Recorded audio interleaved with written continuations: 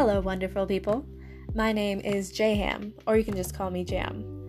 I am an almost graduated high school senior who is nearing the completion of my college application process.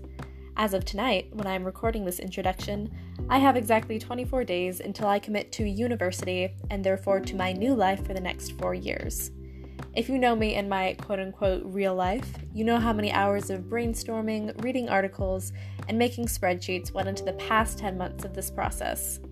With all of the effort and anguish that has gone into applying to colleges for me, I figured I would try and invest the products of those efforts back into you. I will be beyond happy if you listeners get anything out of these podcasts, or even if you just come out of it knowing that there's someone else who felt the same way as you do now.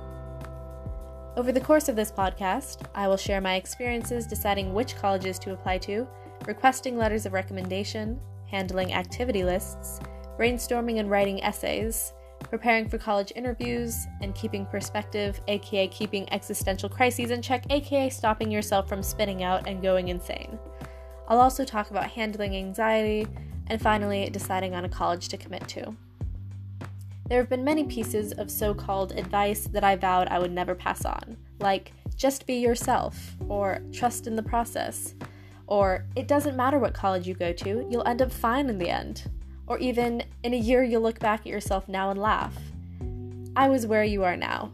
My intention here is primarily to inform you of some hard-earned tips and tricks that might ease the process for you. However, my goal is also to validate your feelings as an individual. No one's experience is the same, but I genuinely hope that what I tell you legitimately makes applying for colleges easier. I hope you'll join me as I revisit each step of the application process, and good luck with your own applications. Thank you.